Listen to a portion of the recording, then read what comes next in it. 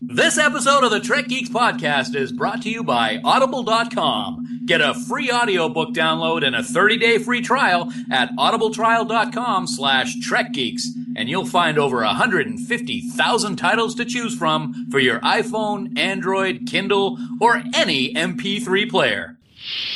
Hey there, this is Vic Mignogna, Captain James T. Kirk from Star Trek Continues, and you're listening to the biggest little show this side of the Alpha Quadrant. It's the Trek Geeks podcast with Dan Davidson and Bill Smith.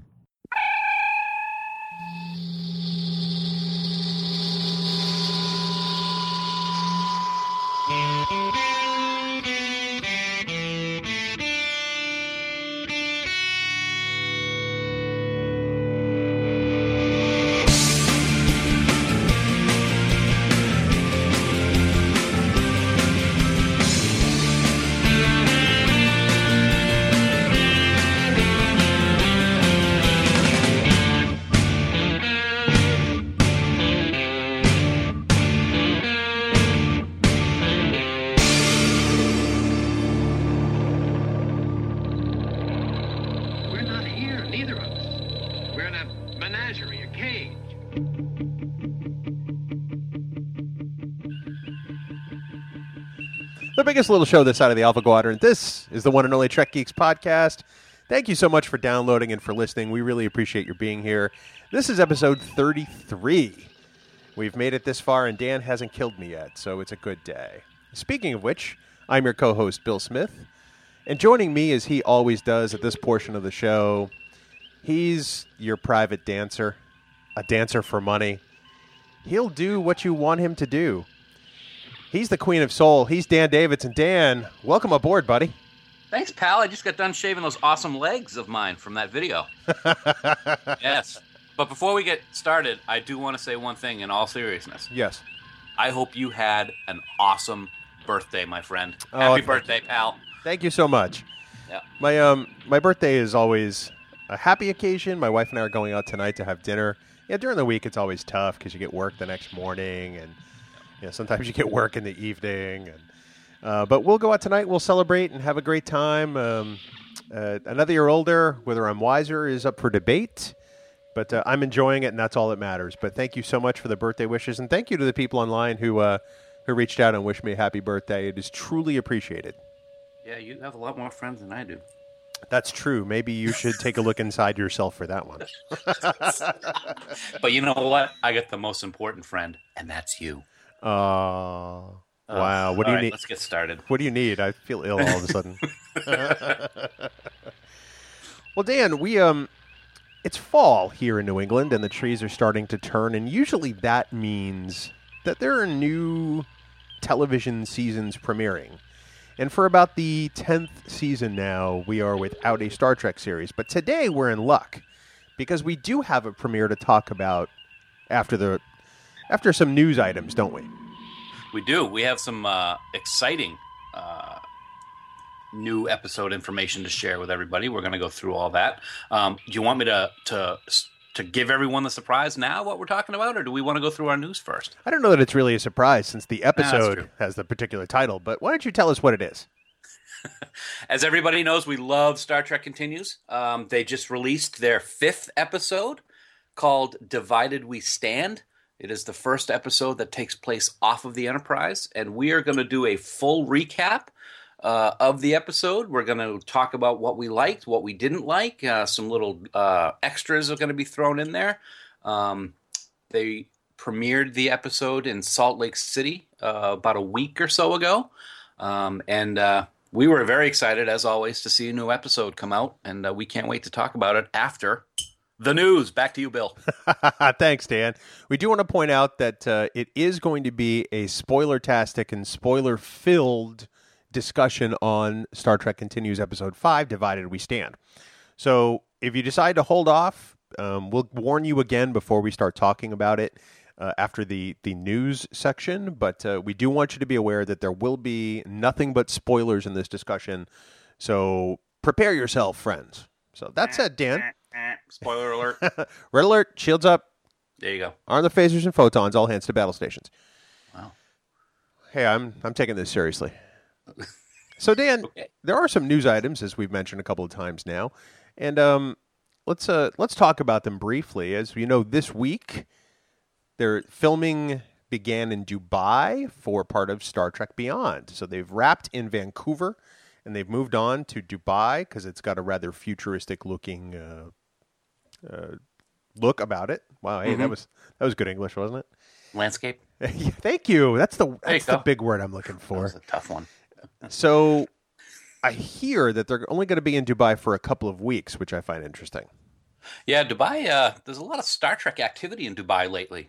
Bill Shatner and Vic Mignogna were out there a couple months ago, and now they're filming Star Trek Beyond out there. It'll be interesting to see. I also saw some leaked footage, or leaked pictures, I should say, that you sent along to me the other day of some of the sets from Vancouver, which if you could get through the unbelievably ugly TMZ logo and smack middle of everything, kind of looked interesting. It's good. I'm waiting for the leaks of what the plot's about. That's what, these pictures are great, but there's nothing to go with. It's kind of hard to get excited about it too much. Well, we should say that our friends at TrekCore have had better photos of the sets being built in Vancouver than TMZ and their watermark have ever had. Yeah. So if you want to see photos of some of the stuff that had been occurring in Vancouver, go to TrekCore.com and check those out because they've been all over it. But I think it's interesting that more and more films are choosing Dubai as a filming location. I know JJ was there recently filming part of the Star Wars movie. Yep. There was an entire section of the last Mission Impossible movie, not the one that just came out, but the one before that. I think it was Ghost Protocol. Yes. That was filmed in Dubai, which Simon Pegg was there for, Yep. obviously. And now Star Trek, because they allege that Dubai looks like a futuristic city. So it makes me wonder whether it's a stand-in for Earth or whether it's a stand-in for an alien world. I think that will be pretty fascinating. Is Dubai the place that they built the ski mountain inside of a building and have it all air conditioned with snow and everything? Yes, it is. I saw that once on an episode of The Amazing Race, and I was like, really? Yeah. Really? Okay, there's not too much money over there. Nah, not at all. Oil, anyone? Well, Dan, in other news this week, it appears that Skype, which we used to record this very podcast, a product which is now from Microsoft, has developed its own universal translator of sorts, which is kind of cool. It's very cool. Yet another piece of Star Trek technology back in the 60s that has come to fruition in real life. In reading over the story, it looks like you can speak to someone over Skype in another language. I guess they're going to have 5 languages when it first launches, and it'll almost instantly translate what the person is speaking into whatever language you are listening to them in, which in our case would be obviously Klingon. You got to wonder when that's going to be in there someday. Well, Bing, the Microsoft search engine, already offers a Klingon translation. I did not know that. I don't use Bing, so that's cool. They do. I use it on occasion when I want to dump Klingon into an email and really mess with somebody. At work, I should say. At work. Okay. So I got to think that the translator will pick that up at some point in Skype. But, this reminds me of a story. So shortly after the premiere of Star Trek II, The Wrath of Khan, so this probably would have been late 1982 or early 1983, I saw Gene Roddenberry at a lecture at Laconia High School in Laconia, New Hampshire. And I've mentioned this before. And after the lecture was over, he showed those infamous, 16 millimeter outtake reels from the original series.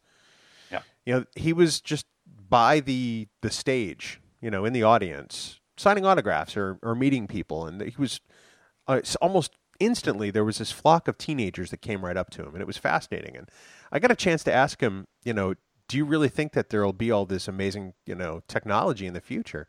And he stopped doing, what he was doing, and he looked at me and he smiled. He says, well, yes, don't you? And every time something like this happens, it reminds me of that moment. Because Gene was at least prescient enough to know that at some point somebody was going to create all these amazing things. Yeah. We had no idea when. And this, this sort of quote-unquote universal translator is pretty cool, man. Yeah. It is cool. It's amazing. We could probably spend a whole podcast going over things that were in the 60s TOS that are now reality. We could probably do a whole episode on all the different things that have come out. We probably could, and maybe I could use that universal translator to translate you. And when I send you messages, because my spelling's always wrong and my punctuation's always wrong and my syntax is always wrong, as you always point out. Thanks, Bill. Don't forget grammar. Grammar. And Dan, lastly in news, as far as news items go, this week, nerdapproved.com happened to pick up on one of the new Hallmark Christmas ornament offerings this year. And we've posted it on the Trek Geeks Facebook page. But why don't you tell us a little bit more about it?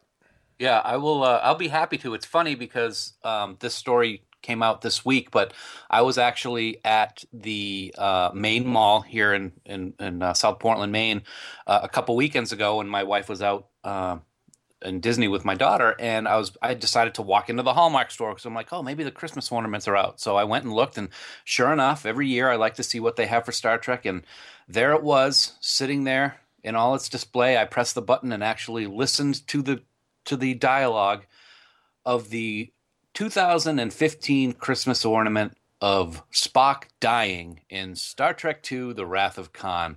Merry Christmas, everyone. Hope you have a great day. Deck the halls with radiation poisoning. Fa la la la la la la la.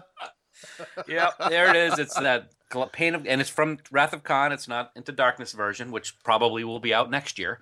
Yeah, Kirk and Spock, between the plates of glass, hands trying to touch each other, and you press the button and you hear the I have been your friend. Yeah, the whole thing. It's great. There are some people who like this ornament, and I understand on some level why. Because it is a fairly touching moment between Kirk and Spock. Mm-hmm. But it just seems really ill-timed by Hallmark, especially since Leonard Nimoy only died 7 months ago. Yeah. It seems like a huge misstep. Yeah. And it also, and yeah, it's one of the most I don't know what the word is I'm looking for, but it's one of the scenes that people remember the most out of probably all the movies. That's the one. Right.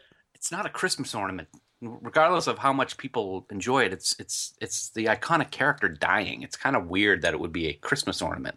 I don't know about putting that in the front of my Christmas tree.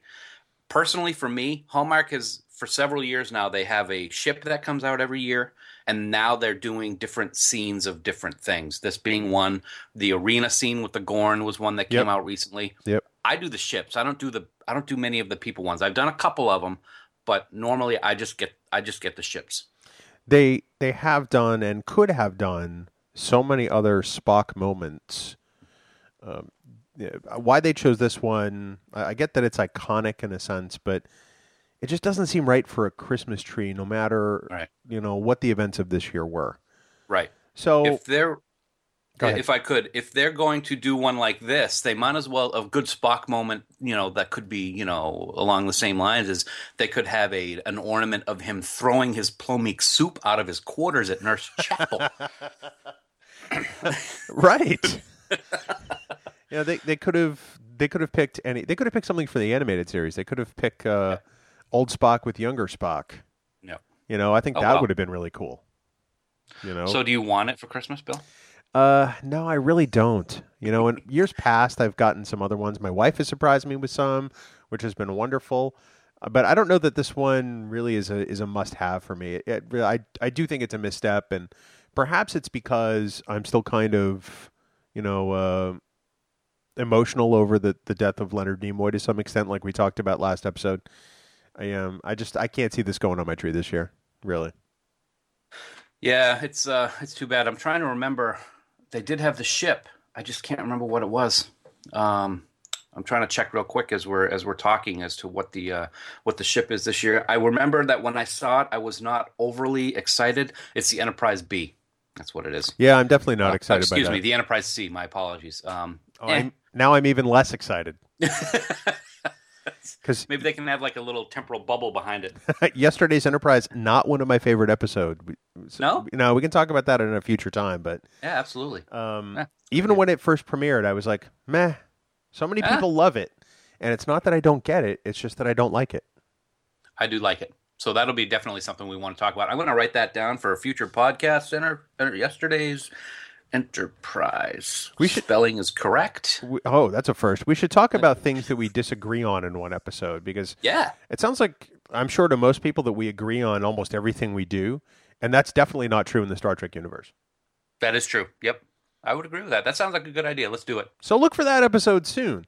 Now, on a different point, you'll remember in the last episode, we talked a little bit about the Temporal Prime Directive. Yes. And what it means. And we wanted to clarify that a little bit, because there was a little discussion on our Facebook page about whether we got it right or whether we got it wrong. So we're using Memory Alpha as our source on this, as we do for a lot of things. Yes, we know it's a wiki, and yes, it can be edited by anybody, but they do more often than not have amazingly correct information on their page. Would you agree with that, Dan?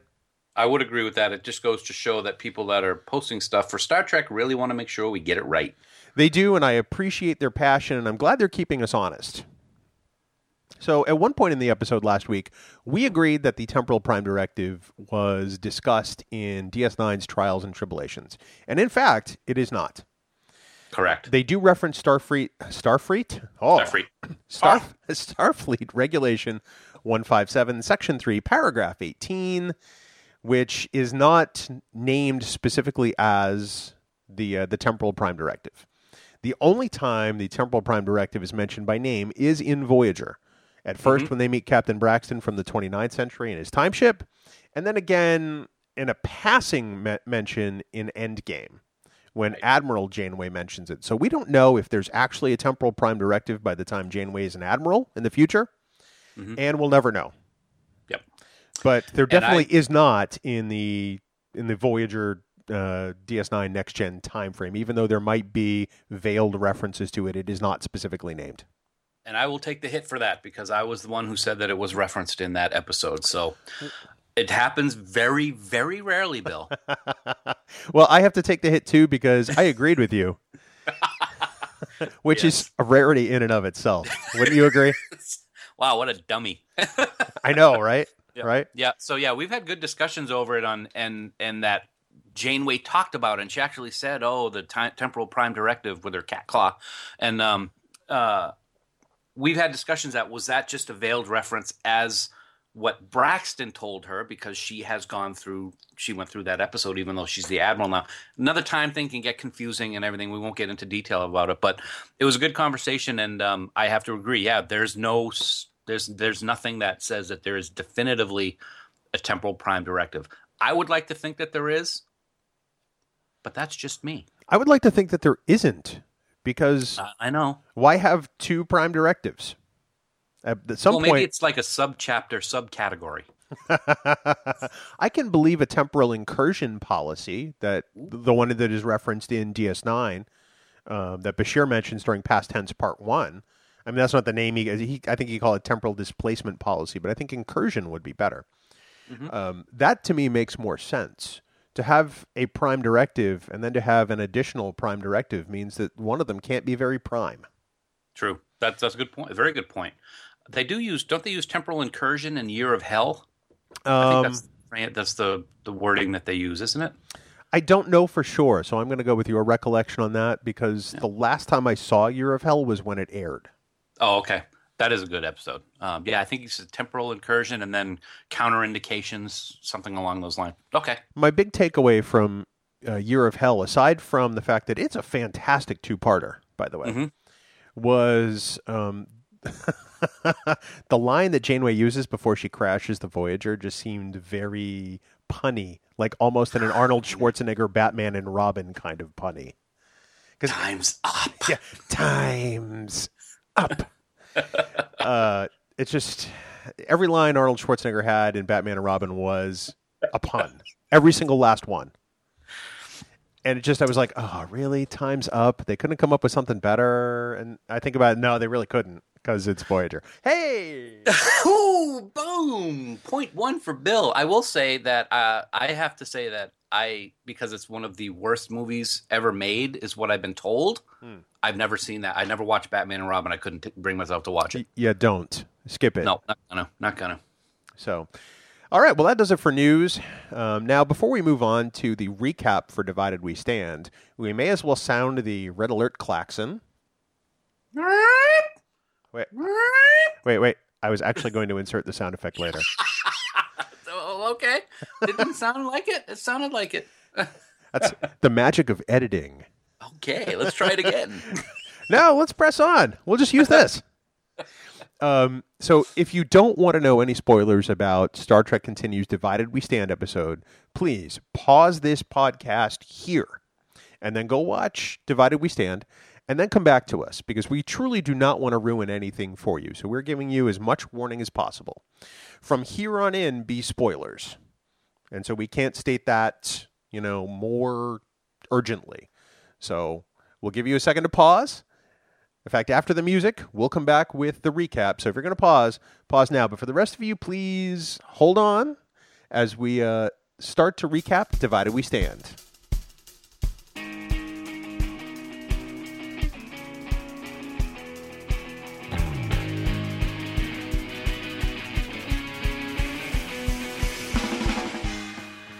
The Enterprise has encountered Friendship 3, an interstellar probe launched from Earth approximately 170 years earlier, and the main computer has been infested with what Captain Kirk describes as a pathogen of unknown origin.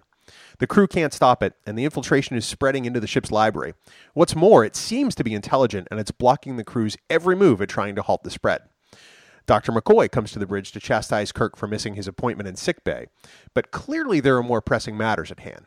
Spock and Scotty attempt to cut off the pathogen, but the system goes into overload. At that moment, the console in front of Kirk and McCoy explodes, and we're left with a smoke-filled bridge. As the smoke clears, we see Kirk and McCoy sit up in an outdoor setting, and there is rifle and cannon fire. They seem to be in the middle of an American Civil War battlefield and look bewildered as we go to the opening credits. Kirk and Bones need to get away from the battle and make a break for the trees. McCoy is wearing Confederate gray, and Kirk, Union blue. They have no idea how they got there or what this really is. Parallel planet, illusion, time portal. Kirk says they have to assume it's real, and if they are really in Earth's history, they know the risks. They can't do anything to upset this history. Back aboard the Enterprise, Dr. M'Benga and Spock are discussing the patients in sickbay. Kirk and McCoy. They've been placed in partial stasis until M'Benga can figure out what they're dealing with. It seems like the explosion of the console in the bridge caused some of the pathogen to transfer to them, and now they are infected with the invaders. The doctor isn't able to slow down the pathogen, and he says that Bones and Kirk might only have a day or two. Meanwhile, Kirk and Bones are walking through the woods. Bones points out that he outranks Kirk in these Civil War uniforms when they are stopped by a Union patrol. Kirk tells them that he was transporting his rebel prisoner, and the patrol sergeant notices that McCoy still has his weapon. Something isn't quite right. The sergeant suspects that Kirk may be a secessionist in Union blue. He disarms McCoy and begins an impromptu interrogation for information, slapping and punching McCoy around. Kirk demands a stop to his tactics, pointing out that McCoy is a doctor, and he can help their wounded. And, if he continues, he'll be forced to report the sergeant to his superiors. The sergeant asks who Kirk is, and Kirk gives his name. 10th Pennsylvania Reserves? Yeah, absolutely. Oh, then, yeah, we're super glad you're here to help. Let's get back to... Just then, the sergeant is shot by a Confederate sniper hiding in a tree. Who knew? McCoy tries to treat the sergeant, but of course, he's using stone knives and bearskins. Ha ha! Kirk checks on the sniper, and he's just a boy. And Kirk tells the patrol to dig a grave for him. McCoy needs to help the sergeant and asks for a knife. A young soldier steps up and assists Bones to remove the bullet. Bones tells the young soldier to hold the sergeant and put pressure on the wound. The young man is overcome with nausea and rushes off to the side to lose his lunch, and Bones needs to get this guy to a field hospital. Kirk tells the young soldier there isn't anything to be ashamed about. He asks him his name. It's Billy. Billy Palmerton. He tells Billy Palmerton to keep his eyes peeled. Aboard the ship, Scotty is attempting to cut power to the computer systems. The bridge goes dark, and Chekhov reports that the pathogen has moved from the systems to the Duotronic backup tapes. Spock's hypothesis was right. A new source of information was too much for them to ignore. They've got 26 seconds before it finishes infiltrating the tapes and moves on to another source. Spock orders Chekhov to jettison the backup tapes and to charge the phaser banks. The tapes are jettisoned and destroyed by the phasers. The Enterprise systems are safe. Dr. McCoy and Captain Kirk, however, are entirely another matter. At the Union encampment, the patrol arrives and are greeted by a very weary Union doctor. He hasn't slept in over 2 days and could use McCoy's help. McCoy asks if he has to work in handcuffs, and the doctor orders McCoy to be unshackled. The doctor tells Kirk that this place is going to be a slaughterhouse tomorrow, and that worries Kirk greatly. Back on the Enterprise, Dr. McKenna walks through the turbolift doors and onto the bridge to talk with Mr. Spock. He asks to see her, and he thinks it's reasonable to assume that the crew is concerned about the condition of the captain and the doctor. While he doesn't share the emotional vulnerability, as he calls it, he'd like for McKenna's counseling services to be available to the crew. She thinks it's a thoughtful observation, and she'll be available to anyone at any time. Anyone. Seriously, anyone. Spock, even you. Hello? Hint, nudge, nudge.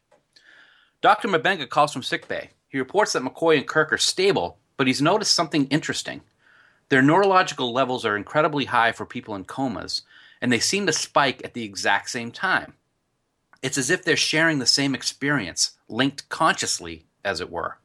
Spock wants Chekhov to figure out which point in history the pathogen was at when the cutoff occurred and the console exploded. Hey, there's only a few thousand years of that, right? So Chekhov is going to have his work cut out for him. Back in the Union camp, Kirk and the soldiers are sitting around a campfire. Billy Palmerton says that for every rebel he kills tomorrow, he's going to put a notch in his belt. Another soldier just doesn't understand why they're doing so much killing and dying just to set some slaves free. Kirk tells him it's not about freedom for some people, it's about freedom for everyone. And without freedom for everyone, they're all slaves. These troops have serious doubts in the mission and the war after all the death they've seen. They have families, they have lives, and none of this seems to make any sense to them. Kirk tries to boost their confidence and morale. He can't change the past, but he knows that these men are supposed to fight this battle, even though it's pitting brother against brother. Bones makes his way over to the campfire and can use a cup of coffee. The Union soldiers leave as the Confederate doctor sits down. Kirk asks Bones how he's holding up, and it's been tough. Amputations, bullet wounds, no pain medicine. He's never been able to imagine something so terrible. Kirk says it's his fault Bones is there. If he'd just gone for his physical, Bones wouldn't have even come onto the bridge. Bones says it would be worse if Kirk was there alone. He knows Kirk is expected to go out there and fight tomorrow, and Bones tells him he's going to have to kill, and Kirk hardly needs the reminding. He knows this all too well. The next morning, the troops are mustering and heading for the field of battle. Billy Palmerton, tells Kirk that he's scared, and Kirk says he's brave to admit that. Billy doesn't feel all that brave, though. Kirk tells him to stay close and he'll make it through. At that moment, the charge order is given, and the Union troops advance forward toward the enemy, and the battle commences. Kirk is ordered to fire by a sergeant and shoots his rifle over the head of the advancing Confederate army. The sergeant doesn't understand why he's doing this, and is himself shot by the Confederates. Billy runs away from the battle, and Kirk chases after him just as a cannon goes off. It appears that the captain has been hit and falls to the ground. Chekhov thinks he's found the right part of Earth history.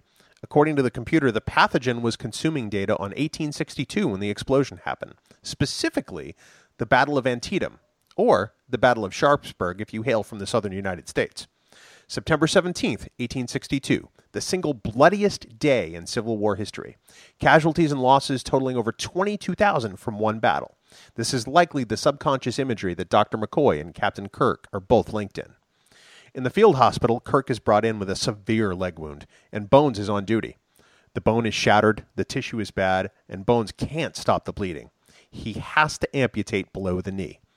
Kirk is given a piece of wood to bite down on as his only anesthetic. Bones asks Kirk for his forgiveness as he proceeds to saw off the damaged part of his leg. M'Benga was able to isolate one of the pathogens and remove it, and it's not a virus. It seems to be some sort of nanite, a group of cube-shaped microscopic computers that are networked together, and that's why Kirk and McCoy are linked. Just then, brain impulses in both McCoy and Kirk begin to spike. The captain is in distress, and the tissue in his leg is dying. The same leg that was just amputated in the Civil War field hospital. As Kirk lies on the table in the hospital, McCoy keeps thinking that this just can't be real. Kirk tries to reassure him that Bones did what he had to. He asks him what happened to Billy. Billy Palmerton, who is now lying on the table next to him. He's not really injured per se. McCoy just thinks it's a case of the nerves and doesn't know that he can blame him. Kirk looks over at Billy and then notices the crutches meant for him. Crutches that he'll now need to be able to walk, presumably forever.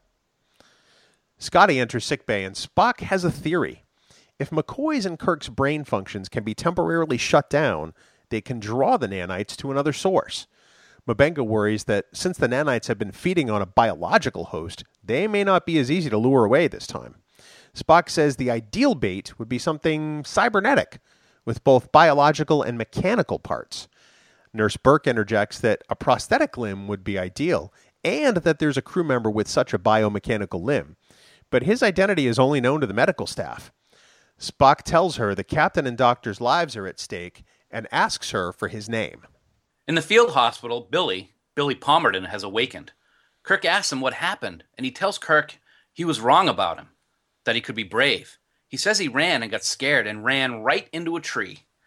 He wanted to believe Kirk about there being something more to fight for. But when the time came, neither he nor Kirk could shoot anyone. Kirk says he couldn't because he doesn't belong there. He can't tell Billy why because he wouldn't understand. Kirk tells him it isn't his fight, but it is Billy's. He then shows Billy his amputated limb and tells him this wasn't supposed to happen. He isn't supposed to be here, but Billy is. Kirk tells him to fight and to stand up. Bones rushes in and gives Kirk morphine because Kirk is agitated. When Kirk is back on the table, Bones observes that Billy is awake and asks him if he's ready to give up his bed because there are plenty of other men who could use it. Good Patton reference there. The doors to sickbay swoosh open, and in walks Lieutenant Drake, the Enterprise's security chief. He's the one with the biomechanical limb, and he potentially holds the key to the survival of the captain and the doctor. There's only one problem, though. All three could be at risk if it doesn't go right. Drake says he'll do it without hesitation, and he understands the risks. Kirk awakens in the field hospital again, and Billy's gone. He asks the man in the bed where Billy used to be where he went. The old man says that he'd never seen anything like it in all his life. Billy led the charge across the bridge on what seemed like certain death, using Kirk's own words as his rallying cry. That charge broke the rebel line, but Billy didn't survive. No one up front did. It was that charge, though, that stopped the fighting. Just then, someone opens the door to the tent and announces that the president is there. Kirk gets a gleam in his eye and looks for his crutches. He hobbles out of the tent with Bones' assistance to see none other than one of his heroes, President Abraham Lincoln. Bones says that was definitely worth getting out of bed for. Kirk ponders how many men get to see history unfold with one of its greatest contributors. Bones tells him he's a lucky man, and Kirk agrees, but he'll never be the man he was. Bones tells him that a man with one leg can stand just as tall as any other if he has a purpose, maybe even taller. In sickbay, Drake's arm is hooked up to a device, and the brain activity of the captain and doctor has been interrupted. The nanites are taking the bait, and they're migrating to the prosthetic limb. Once they've transferred, Drake is then ushered to the transporter room. Stimulants are given to Kirk and McCoy, because there is always stimulants in sickbay, and they wake up. They find themselves slightly confused, but Kirk has 2 legs, and they realize none of it was real. With everything back to normal, Kirk is back on the bridge of the Enterprise and is joined by McCoy and Lieutenant Drake, the latter of whom is missing his arm. Kirk tells Drake that he doesn't know how to thank him, and McCoy says he does. Starfleet Medical has developed a new and improved prosthetic limb, and there's one on board a shuttle on its way to the Enterprise right now. It's got better response and construction. Drake jokes with Kirk that maybe it's time for another spar in the gymnasium, and Kirk jokes back that he'll have to get back to him on that one. The captain calls down to the transporter room and directs Scotty to beam the prosthetic limb into space. Kirk asks Drake if he has any parting words, and Drake gives the order to fire phasers. The limb is destroyed, and the nanites are gone. Bones theorizes that there are probably more of them out there, and Kirk tells him he's probably right, and God help anyone who encounters them. Kirk then tells the doctor he thinks Bones is right. Even taller, he says. Bones looks at Drake and smiles. Drake is obviously confused, and then McCoy clarifies. It's something a wise man once said. A man with one leg can stand even taller. And Kirk follows that up with, or one arm. Kirk orders Chekhov to plot a course to rendezvous with the shuttlecraft carrying the new limb. He doesn't want to keep him waiting, especially now that he has a sparring match to lose.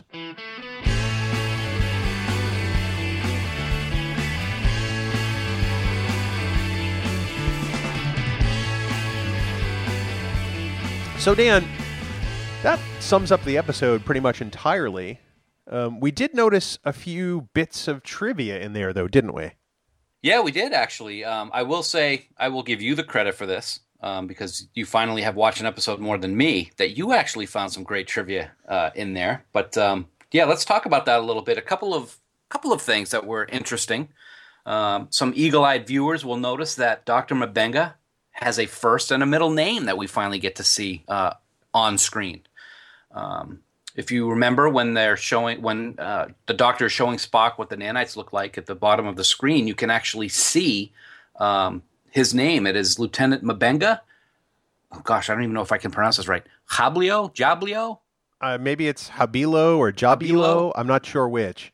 Yeah, I think Habilo. Habilo works. Habilo Jeffrey is his name. We don't really know for sure where the Jeffrey comes from, but Habilo is a direct reference to David Mack's amazing novel Harbinger, and it actually means healer in Kenyan. So that's kind of cool. Yeah, I thought that was pretty neat on the slide. I mean, you see the star date there. You see what looks like a real Earth solar date in the far left-hand corner, but then they also dig out microns and throw that up there, which I thought was pretty cool.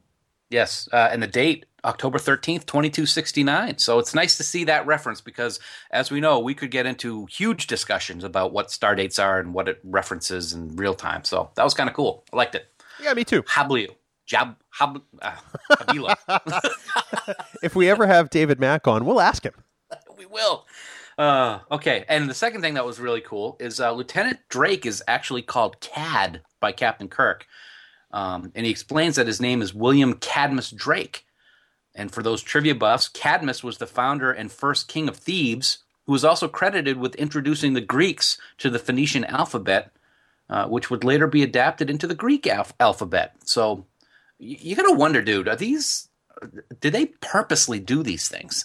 Throw these Easter eggs in there? It's kind of cool. I think so. I know that the story came from Vic, and the script was co-written by Mark Cushman, who co-wrote the These Are the Voyages books. Mm-hmm. So it'll be interesting to find out where some of these came from, who decided to use the David Mack reference, who decided to throw in Cadmus, who decided Antietam. That's pretty fascinating. It wasn't Gettysburg. It wasn't any of the others. So that's all fascinating, and I'm sure that we'll get to ask people that as time goes on. But for now, after a quick break, we'll be right back to talk about what might have worked for us and maybe what didn't. Audible is offering a free audiobook download with a free 30-day trial to listeners of the Trek Geeks podcast, so you can check out their service. You can select your free audiobook from over 150,000 titles in Audible's library. And if you're interested in Star Trek titles, you might even check out one of these currently available on Audible.com. Imzadi, Spectre, The Return, Sarek, and my favorite, The Eugenics Wars, The Rise and Fall of Khan Noonien Singh. To download your free audiobook today, go to audibletrial.com/trekgeeks. Again, that's audibletrial.com/trekgeeks for your free audiobook. And we would like to thank audible.com for sponsoring our episode. So, Dan, there was a lot to digest in this episode. It's long. It seems long, probably because there are so many cuts between the Civil War portion and the Enterprise portion. Yep. But specifically, what worked for you in the scope of this episode? There were a few things that I made note of that I think really worked. First of all, and again, people are going to laugh, the job by Vic and Chuck was fantastic. I thought both of them did an amazing job. White Iris is probably the most emotional episode that Vic had to film, but for me, this was the best acting job that he and Chuck have done to date in all 5 episodes, I think, for lots of reasons. Facial expressions, being in an outside environment, it's the first time. You got to do things differently than when you're on set. One of my favorite moments of the whole episode was when the smoke cleared at the very beginning and Kirk and McCoy saw where they were. I thought that from an acting perspective, the look on Vic's face as Kirk was one of kind of like tempered panic. He's freaking out, but he's still a captain, so he has to keep it reserved. Yeah. But there's still just that edge of, oh my God, what's going on? I also thought that the same scene, I liked how Chuck Huber, every cannon shot that went off, you could see him flinch, and he was kind of looking around, and he was more panicked looking than Kirk was, which was another good acting job by both. Kirk has to be, the stoic, in charge guy, but McCoy was bouncing all over the walls. I thought the sense of bewilderment seemed real. Yes. It's just as you said, from the moment he sits up, which is a beautiful shot, by the way. It is. The transition from the Enterprise bridge to the explosion to the Civil War era is very well done, and it's edited together very well.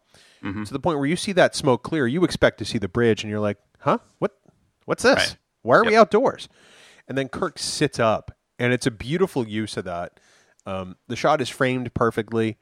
It's probably one of my favorite shots of the whole show, even though it does nothing more than establish where they are. But I think it's key to the whole experience that Kirk and McCoy are having. Right. Because we are left as bewildered as they are.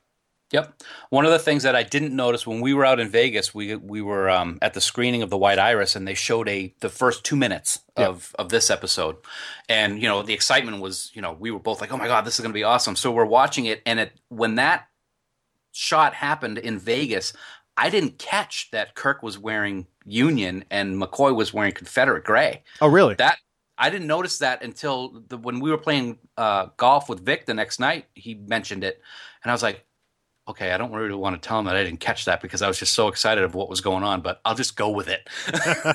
I caught it, and I was like, I know you did. Huh. Yep, you did. I figured it made sense for McCoy to be in Confederate gray because of his, Absolutely. his being a Southern country doctor. Yep. Which I don't know how you do that in the future, but that's for another time.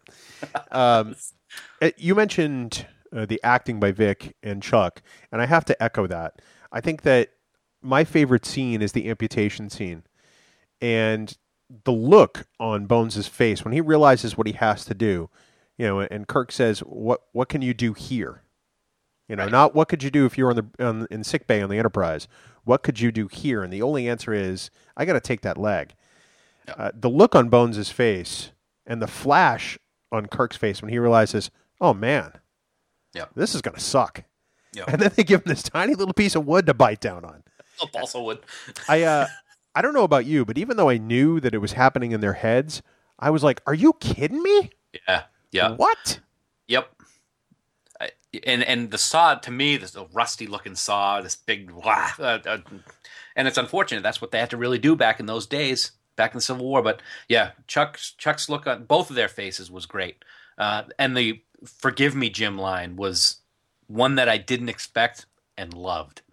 Yeah, I agree. It becomes increasingly apparent to me that these actors have grown even further into these roles. You could compare them between the beginning of Star Trek Continues and now. And with Chuck, you'd have to start with episode 3. And they've become increasingly more comfortable, and they have assumed these personas, a lot more flawlessly and smoothly as we see these episodes. Yep. And I think that they are great depictions of Kirk and McCoy in particular.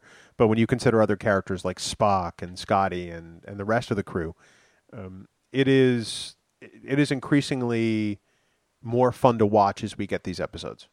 Yeah. One of the things I thought was fun to watch and shows you how comfortable he's become in the role of McCoy is the first scene with McCoy when Chuck is on the turbo lift. The door's open. He's kind of like just cleaning his nails, and he's got like a funny look on his face. And then he just comes out off the bridge and just starts giving Kirk sass. I thought that was he is really taking that McCoy character into his own. It was perfect McCoy material. I loved it. He's like, I am going to give him so much grief right now. Oh, sorry, Jim. Not now, Bones. That's a good line too. Not now, Bones. Now, Bones. Dan, what else worked for you? Dr. M'Benga worked for me. It was good to see another character from TOS show up. Yeah. I thought Martin Bradford did a good job because there's not a lot that we've seen with Dr. M'Benga. He was only in 2 episodes of the original series, Private Little War and That Which Survives. I always thought he was an interesting character, and I distinctly remember going to see Star Trek The Motion Picture, and when McCoy beamed onto the ship with his full beard and Kirk said, well, for a man who swore he'd never return to Starfleet, I actually looked at my brother and said, I wonder if M'Benga's the chief medical officer. Interesting. Yeah, so it was. I mean, only 2 episodes, but had always wanted to see more. So I'm really glad that they brought him back, even if it was just for a few scenes. I mean, that's what they do in Star Trek Continues. It worked. It worked very well. Not having an unknown doctor working on them, having somebody that we've seen before. I am too, and it was nice to see a doctor that could very easily substitute for McCoy. We always assume that the crew of the Enterprise are the best and the brightest at everything. That they're the best people for this job. And it's good to see that, to use a football analogy, there's depth at that position. Yep. Because if anything ever happened to McCoy, M'Benga could step in and very easily be an outstanding chief medical officer. Yep. As both of us work in IT, single point of failure is never a good thing. No, it's really not. And I have to say the treatment of M'Benga in the script is really, really well done. The character is written very well. Yep, I agree. One of the other things that I really liked was Stephen Dangler's role in this for Lieutenant Drake. Yeah. Dude, he is the hero of this episode. I mean... and he doesn't come in until like the last 10 minutes. I know. It's... I'll tell you what, I would have loved to have been a fly on the wall when everyone was discussing who the hero was going to be for this episode and who actually came up with the idea. I know Vic wrote it, but was it Vic's idea to have Drake? Was it Steve's idea to have Drake? Was it somebody else's idea to have Drake as the hero? Steve's been in every episode of Star Trek Continues as a contributor and he's one of the co-executive producers, but he really, unfortunately, up until now, hasn't really had much to do. He hasn't had many speaking roles. I think in the Mirror Universe episode he had a couple lines. So it was good to see someone that's been such a big contributor to Star Trek Continues literally gets to save the day and saves the lives of freaking Captain Kirk and Dr. McCoy. They keep giving him more and more to do in each of these episodes, and I think that's a testament to how Continues is sort of creating its own canon of sorts. Mm-hmm. It's creating a canon that works in the scope of the original series, but it's definitely clearly separate and defined. At some point, we don't know what happens to Drake, because obviously that character doesn't exist in the Prime Universe in the movies. Right. But they're creating a layered character who is interesting and more than just the guy with the phaser who shoots things. And I think that's really the nicest part about that character. None of the red shirt guys before have had this much depth other than Scotty.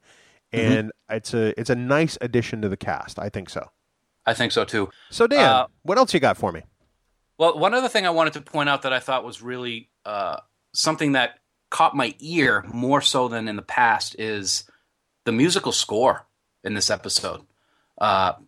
Big shout out to the Star Trek Continues Orchestra, because it was as close to a TOS score as I've heard so far. White Iris sounded a little bit off music-wise. I don't know if you agree with that or not, but this one was perfect. I mean, the historical, American music and the percussions that they use with it, it sounded just like the original series music, and I thought that the orchestra did a good job making it sound original. I thought the music for White Iris was really well done. But I thought it was too. I do like what they did with the score in this particular episode, and there are 3 moments that stand out for me. In the beginning, when you realize that Kirk and McCoy are on a Civil War battlefield, and you sort of get that treatment of the Star-Spangled Banner with the I believe the solo trumpet that it sounds a little strained, which I think is perfect for the scene. And then later on, there's a very almost melancholy treatment of the score around the campfire. Yes. Which I thought was beautiful. And at first I thought, the key sounded off to my ear, even though it was perfect. But as you listen to the score more and more, you realize that, this is supposed to be a solemn moment. And Kirk knows that there's a lot at stake tomorrow, and he's got to go into battle and potentially kill people. And so I thought that the score was beautiful as it underplayed that part of the scene. Yep. When I went back and watched it, in other viewings, I fell in love with that bit of the scene more and more, because it really, I thought, punctuated the fact that this is going on and that Kirk is having this inner struggle and inner dialogue, even though it wasn't necessarily out there in front of everybody. So, and then lastly, the little bit of Battle Hymn at the Republic at the end. before they went to the Yes. final credits, I thought Yep. was really cut in very well. Kudos to the maestro and to the entire orchestral staff. They really did a fantastic job with this episode. I will say one thing in regards to your second comment, or your second one that stood out.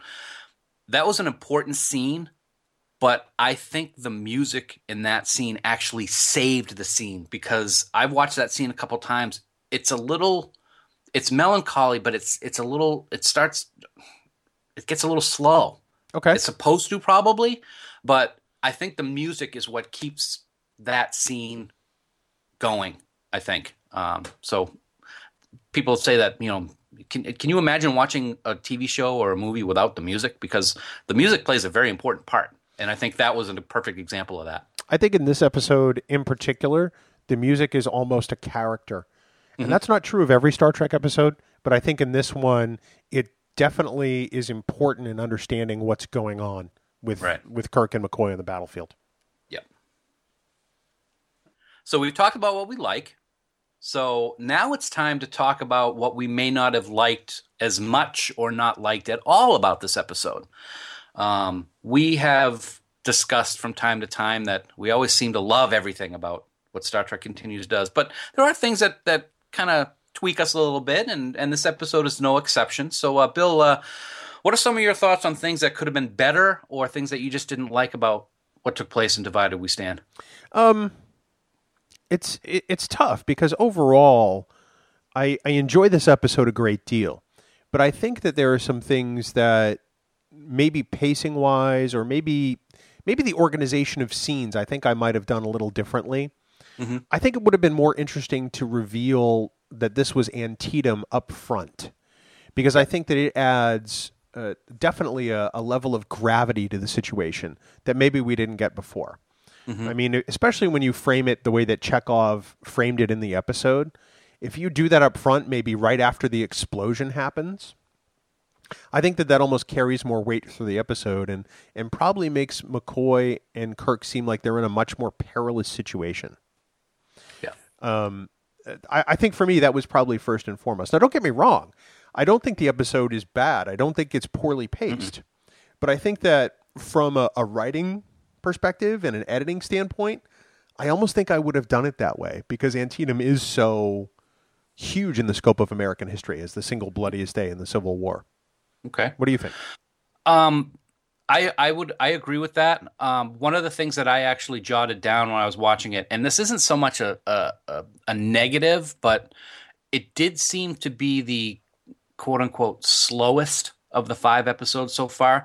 But was it designed to be that way? Because you're talking about Civil War and death and everything like that. So, I mean, it may have been purposely Vic and team may have purposely wanted it to be a slowed down episode, whereas White Iris was a dramatic episode. It didn't seem that some of the scenes were kind of slow. I kind of got that with this, but again, was it meant to be like that? Because like the campfire is a perfect example. You know, that's kind of my second note. On my first watch, I thought that perhaps some of the scenes were too long. And now I've seen it 6 times, and I've sort of changed that position as I've watched it more. I think that whereas at first I might have thought some of the scenes were too long, I think that right now they're probably exactly the right length for what's happening. Okay. And it took me a few watches to figure that out. As you mentioned the campfire scene, I think that it's important to know what the Union troops are thinking and what they're having a problem with, and that they do have this doubt. And I kind of missed how crucial the doubt was before, because it plays right into the whole Billy Palmerton angle. And I say it like that jokingly, just because it was very Kirk-esque at some point when the actor gave the line. So I like the campfire scene in particular, because I think it is probably the most weighted scene of that portion of the episode. That's a good way to describe it. Weighted. That's good. Yeah. I didn't grasp that at first, and I'm glad I've watched it a few more times to really sort of soak it all in and understand what that scene means for the rest of the episode. Yeah. I think that perhaps I was concentrating on something else too much at the time, or maybe I just missed it, or maybe I just didn't think about it enough. But it really does set up the conflict for Kirk the rest of the episode. Okay. It's like, I'm not supposed to be here, you are. So Right. All right. I will say that one of the things, I don't want to say this was something that didn't work for me, but it's something that was missing, I thought. This takes place in season 4, probably, of the original series, if we're looking at it. Yeah. I would have loved to have seen a reference to Excalibur from Kirk when he went out to see Lincoln. The events from the Savage Curtain took place not too long before the events of this episode. And it would have, I think it really would have been a home run if Vic said, after just seeing him die, seeing him now, something along those lines. I thought that would have been a great reference to the original series episode. he just had his leg cut off. That's Lincoln. He just had his leg cut off, but he jumped out of that bed as soon as he heard that Lincoln was there, mister. You know, I have to say, the sort of, boyhood idol fanboyism that Kirk has when he realizes Lincoln is in camp is beautiful. It's kind of was reminding me of me when we saw him walking down in Vegas. Oh my God, it's Vic! Yeah, it was a good job. I would have loved to, and just I've always loved the name Excalibur too, so that's why I wanted to see it in there. Well, all right. Well, Dan, okay, let's pass a verdict on this episode. We try to do this with all of the episodes that we'll talk about and break down. So let's start with it first. Dan, is this Star Trek? Yes, I without a doubt, I think it is. It's inner struggle, even though time is not always one that it always can cause problems, as we've discussed. It has that essence of Star Trek from the original series. They've got to resolve this problem without causing more of a problem. If it is a timeline thing, it's hard to describe other than, yes, it is definitely Star Trek. To me, I thought it was. I have to agree with you. It is absolutely Star Trek. It operates in the spirit of the series. You could see this playing right along with original series episodes. It looks like Star Trek. It feels like Star Trek. These characters are the characters we know and love, and they're treated in a way in which they are incredibly familiar. So I think in that way, it absolutely is Star Trek. So let me follow that up. Did you like this episode? Yes, I did absolutely liked it. Did I like it as much as other episodes? Probably not, but I did like it. I liked it a lot. I like it a lot. Like a lot. I like it very much. When we did the White Iris, I was over the moon with that episode. I love it. I think it's incredibly emotional, and I think that it was perfect for where Star Trek Continues is in its production, or in its status as a production, as it treats these characters. As a follow-up, Divided We Stand is wonderful. I like it very much. I have to say, I think my favorite episode is probably Lolani at this point. Yep. But Divided We Stand is probably up there with Lolani and White Iris. It probably is, if those are number one for me, this is probably 1A. Okay. So I do like this episode very much. I mean, I know we talked about what we didn't like about this episode. It might sound to some like we hated it. I definitely do not dislike this episode in the least. It is a wonderful hour of Star Trek, without question.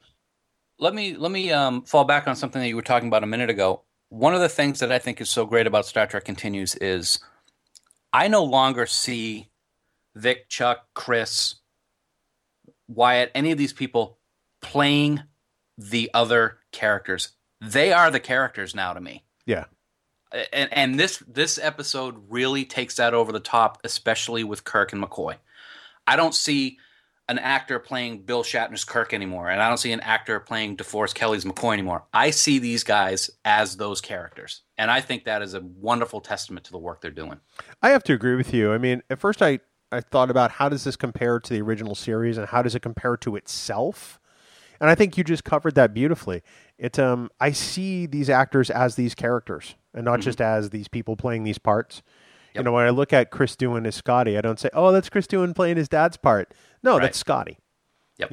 It's not Kim Stinger as Nichelle Nichols Uhura. It's Uhura. Yep. You know, these actors do a wonderful job of bringing these characters to life. And not only does it compare well to TOS, it compares well to itself. Mm-hmm. As I mentioned before, this series is sort of now creating its own canon. Exactly. And it's nice to see it all fit. Yep. Because these characters' shared experiences are being built with every episode. Agreed. I mean, I can't add anything to that. That's a perfect way to put it. Well, Dan, I would have to say I give this episode a solid 4.5 out of 5 stars. Yeah, I would say 4 stars out of 5. Yep. No, like I said, it's not my favorite of the 5, but that doesn't mean that it wasn't good, because it was great. If you've enjoyed the previous Star Trek Continues episodes, you will without a doubt enjoy this one. It is a Star Trek story in the greatest of traditions, and we really think that you'll be entertained by it and enjoy it a great deal. I know I did. I'm certain you did. I did. I just don't want to see nanites anymore. They kind of look like Borg. They look like Borg. Did you notice they look that? Like I did notice that. The other thing I noticed the second time I was looking at it is I think I've shown you Metal Earth has these 3D models that you can buy now. Yeah. And they have a Star Trek line. They have a bunch of Star Trek ships that you can do. I'll tell you what, man, that picture of the nanite reminded me exactly of a piece of that Metal Earth model, because they have the tabs and everything like that. Don't know why, but that's one of the first things that popped into my head, other than the Borg. That's pretty funny. They actually referenced the Borg a little bit, didn't you think? When M'Benga was talking about needing a cybernetic, part machine, part organic, was that kind of a little play on the Borg, you think? It's hard to say, because, I mean, we're still, I have to presume, in the Alpha Quadrant. Mm-hmm. Maybe we're in Beta, I don't know. But, maybe we're on that line. It's hard to say. Could they have meant that? Yes. But, that's kind of speculation on our part. Right. I'd like to think that maybe it was and maybe it wasn't. I'm not sure. I'm kind of torn. Yep. So, okay. Well, Dan, why don't we put this one to a close? And if people have questions or comments, or they have a completely different take on Divided We Stand, how can they let us know about it? Yes, if you are divided, please let us know on Twitter, Facebook, and Skype. Our handle is Trek Geeks. You can also send us an email at trekgeeks@starfleet.com, or you can give us a phone call at 508-784-1701. Leave a voicemail. We'll be happy to play it on a future podcast.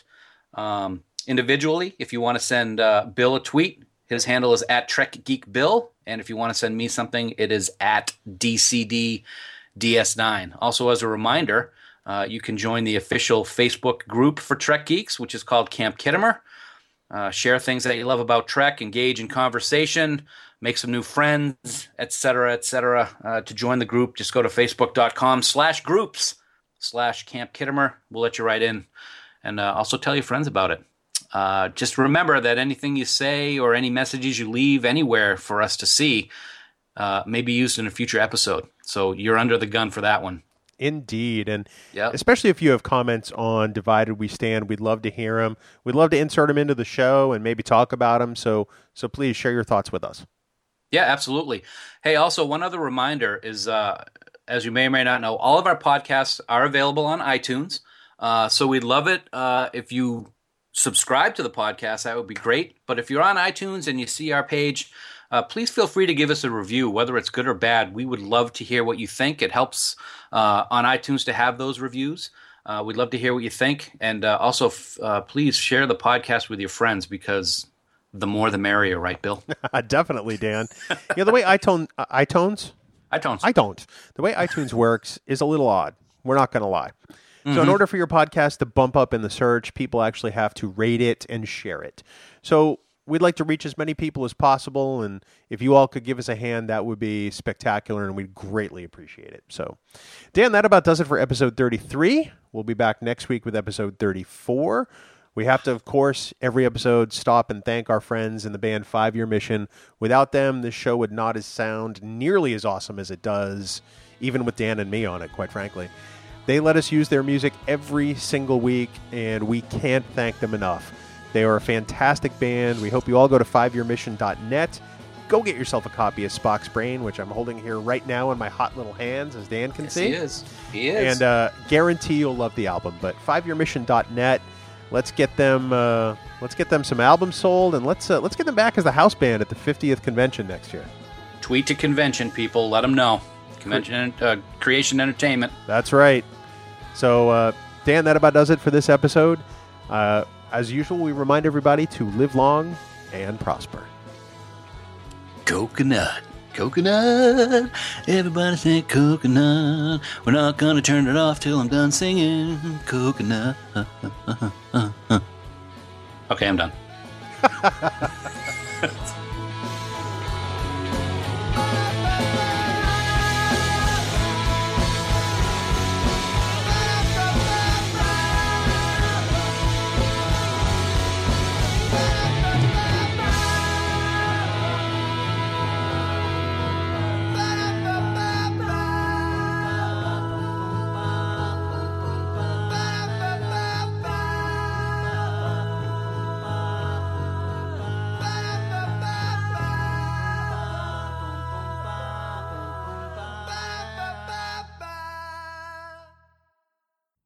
What are you drinking today?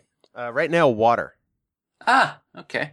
I broke out my special Disney Halloween mug. Oh, very nice. Ah, I like that. And I've got Pluto right there all dressed up. You got the Goofer right there. That's Goofer. That's pretty spiffy. Oh. Your face is Spifftastic. Spifftastic. Of course, you didn't use Spoiler-tastic. You didn't use Spoiler-tastic 7 times and text me last week like it was your mission that you accepted. Coconut. Bloconut.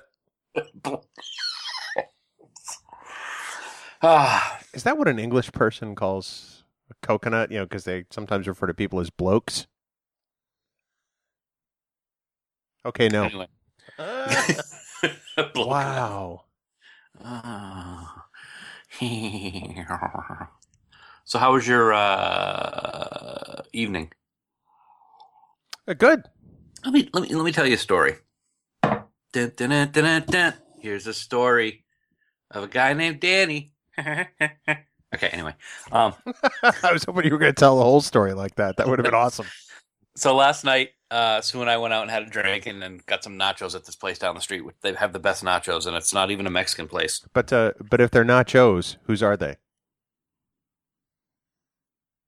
So we go down and we have a drink. we get back to the house, and she's watching Downton Abbey now. Downton Abbey. So, and I have about as much interest in that as she does as watching Lost or Breaking Bad. So obviously, I'm not. So wait, does your wife listen to this podcast?